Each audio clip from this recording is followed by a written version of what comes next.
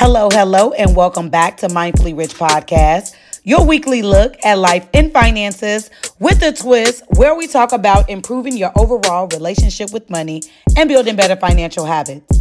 On each episode, I'll discuss real life situations and give y'all practical advice. The point of this podcast is to help you stay in your financial lane so you won't end up broke. I'm the creator and host, Gina Richie Richardson. Now, let's jump into today's conversation. It's Black History Month, y'all, and I know you hear something in my voice. I've been hoarse. I've been really hoarse, and I had to wait until I got better in order to bring you this episode. Like literally this weekend, I was the whisperer. I was whispering like this. But now I'm just really raspy, but y'all don't know I'm talking too fast. Y'all don't know how pumped I am to be back with another series. To those of y'all that are new, welcome, welcome, welcome, especially for this Black History Month series. I've been getting a lot of people who have been reaching out. They can't wait to hear what's going to happen. Excuse me. Y'all going to hear a lot of that throughout this episode. They've been waiting to hear what's going to happen on these episodes, to hear the information that's going to be shared, because y'all, I have been doing research just to make sure that I made this series impactful. And I can't wait until next month so I can look at the numbers and see how y'all liked everything. But thank y'all so much. Of course, got to always start with gratitude. Thank y'all for listening. Without y'all being my rich gang, I would not have a podcast. I would not have an audience. And you know what? None of this stuff would even be. So I got to say thank you. Continue listening. Continue sharing. Y'all are doing something right, because there are new people popping up every single day. So for those of y'all, this show first episode, welcome. Glad to have you here. And we got a lot to talk about. And so I do something here on the podcast called our Let's Talk About Money segment. So I've already said that for Black History Month, I have a new series. The name of the series is Building Wealth and Financial Health in the Black Community. And the reason why I'm doing this The reason why I'm doing this series is because I want to talk about the systematic barriers that have prevented Black people from obtaining wealth. And there are quite a few, okay? And a lot of people may not be aware of those things. And I wanted to make sure that as a Black woman and as a Black woman in the financial space, I want to do my job in making sure that I am putting this information out there. This can be impactful. People are listening from everywhere. We all got to be the change that we want to see. And so I'm super excited to get into the different financial health and wealth practices that we can do here in the Black community, the systematic reforms that we need to close the wealth gap amongst Black Americans, and then also get into some allyship that's going to be needed in order to make these changes. Now, this is not going to happen over one episode, y'all. I am scheduled for 4 episodes, okay? Now, I know what y'all saying. For those of y'all that done been here, you know, I'm going to call y'all the cousins, okay? For those of y'all that done been in the rich gang a long time, y'all the cousins, okay? Don't doubt me, okay? 4 episodes. This is the thing. 2 are already, what is it called? Recorded? Yeah, 2 are already recorded. And so the other 2 are still being worked on, because we still at the beginning of February, okay? Don't be rushing me. Just know you're going to get these episodes, and I promise you're going to love them. Please make sure you share these things far and wide, because there's going to be a lot of great information that needs to be shared in here. And so we're going to go ahead and jump into our topic for today. And our topic is, you know what? Let me start with what I named the episode. The name of the episode is Black Wealth, the Black Wall Street episode. And so I want to start with Black wealth. And I want to start with just wealth in general and how we build wealth, because I believe that wealth has become like not a trigger word, but it's been like one of those, what is the word called? See, that's the thing when I'm just sitting here doing it by myself and I don't have like an audience to talk to. Dang, it's like one of those buzzwords. That's what it's called. Wealth has become a buzzword. And so I want us to start off talking about, how do we build wealth, right? Well, first you got to make money, right? You have to have some type of reliable source for you to make money, whether that is earned income that you do working for somebody or working for yourself. That income can also be passive income that you generate. I talk about passive income here on the podcast quite a bit when I discuss multiple streams of income. And that can be a hobby that you have or something else that you're doing where you are creating a passive source of income that's not your main income source, right? Then you have to save money, right? You got to make money in order for you to save money. And although saving money is not going to be the lone thing that you're going to do in order to create wealth, saving money is going to help you with accumulating wealth, because when you're saving money, you are building monies up so that you can make it investable. You can invest in those things that you want to do. So whether you're investing in, excuse me, I told y'all it's going to be happening all throughout the episode. Whether you are investing in, let's say you're investing money into a business, you're investing money into, say, an investment like a real estate property or a stock, a bond, any of those things. Those are investments that you can make that can generate you some future money, right? But you got to have the money in order to invest money. And I know people make investments seem like you do this today, rich tomorrow. That is not how it works. Okay, that's not how it works. And lots of people have to make sure that they have some reliable money. You have to be making money in order to save money, in order to invest money so that you can start building wealth. All right. And I want to make sure that we're talking about those wealth builders again, because I just went through what investments are, but some wealth builders for you could be investing in real estate. Lots of people are investing in real estate.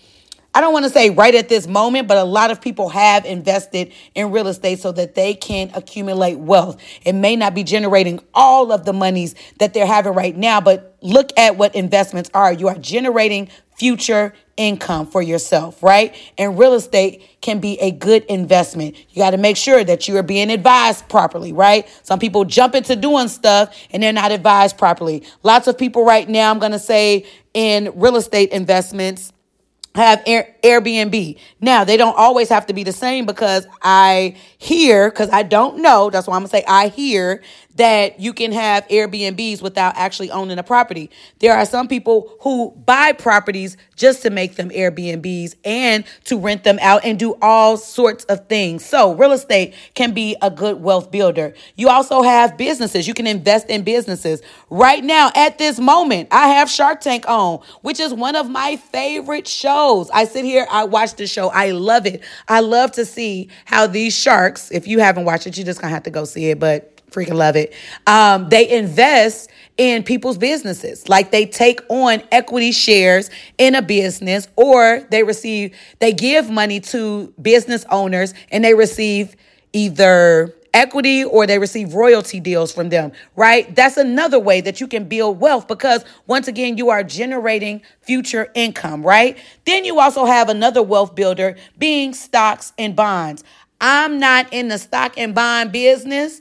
People make money from them. I don't know how they do it. I'm not a stock girl. I am not a bond girl. I would recommend that you get with people or you follow people on the social medias. As I'm becoming an elder, I want to act like one and say things incorrectly just to piss people off, okay?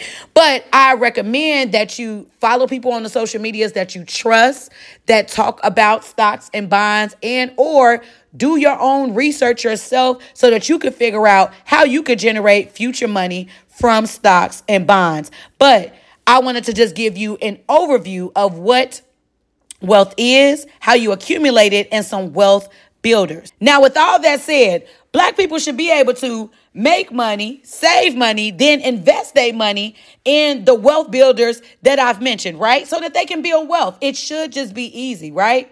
It's not. Because for centuries, y'all, centuries, I ain't talking about a couple of years.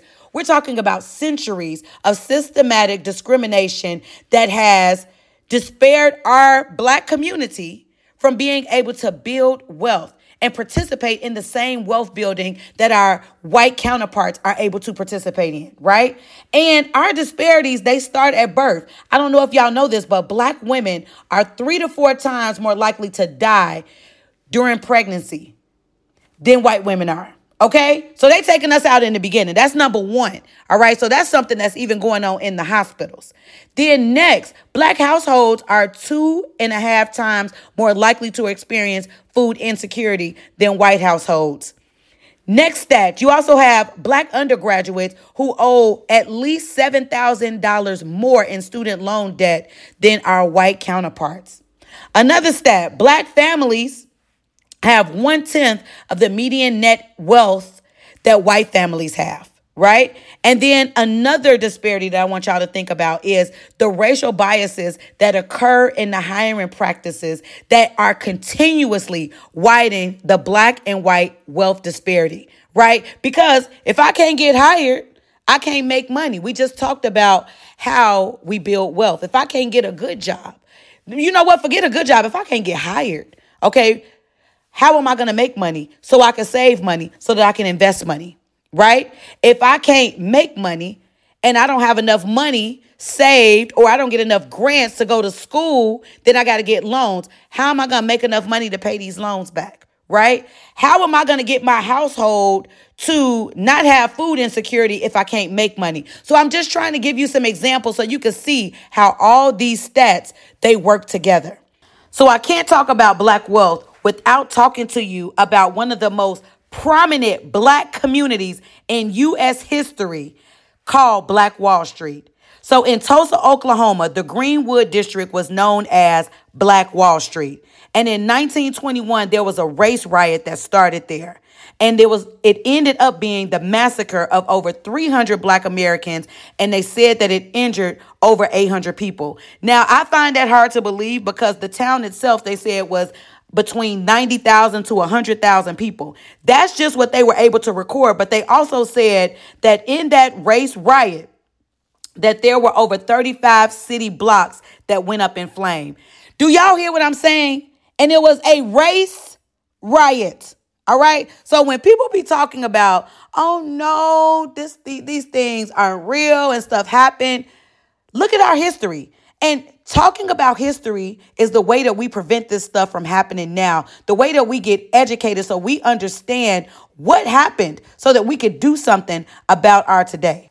Now, in talking about Black Wall Street, what was the problem with these black folks having money, right? What was the problem with it? So from my research, I read that many of the whites, they believed that they were members of a divinely ordered superior race. So to break it down, to see black folks having money, to see how wealthy the people were, was just eating their ass up. All right. So what they said was at that time, and we got to remember that this was the 20s.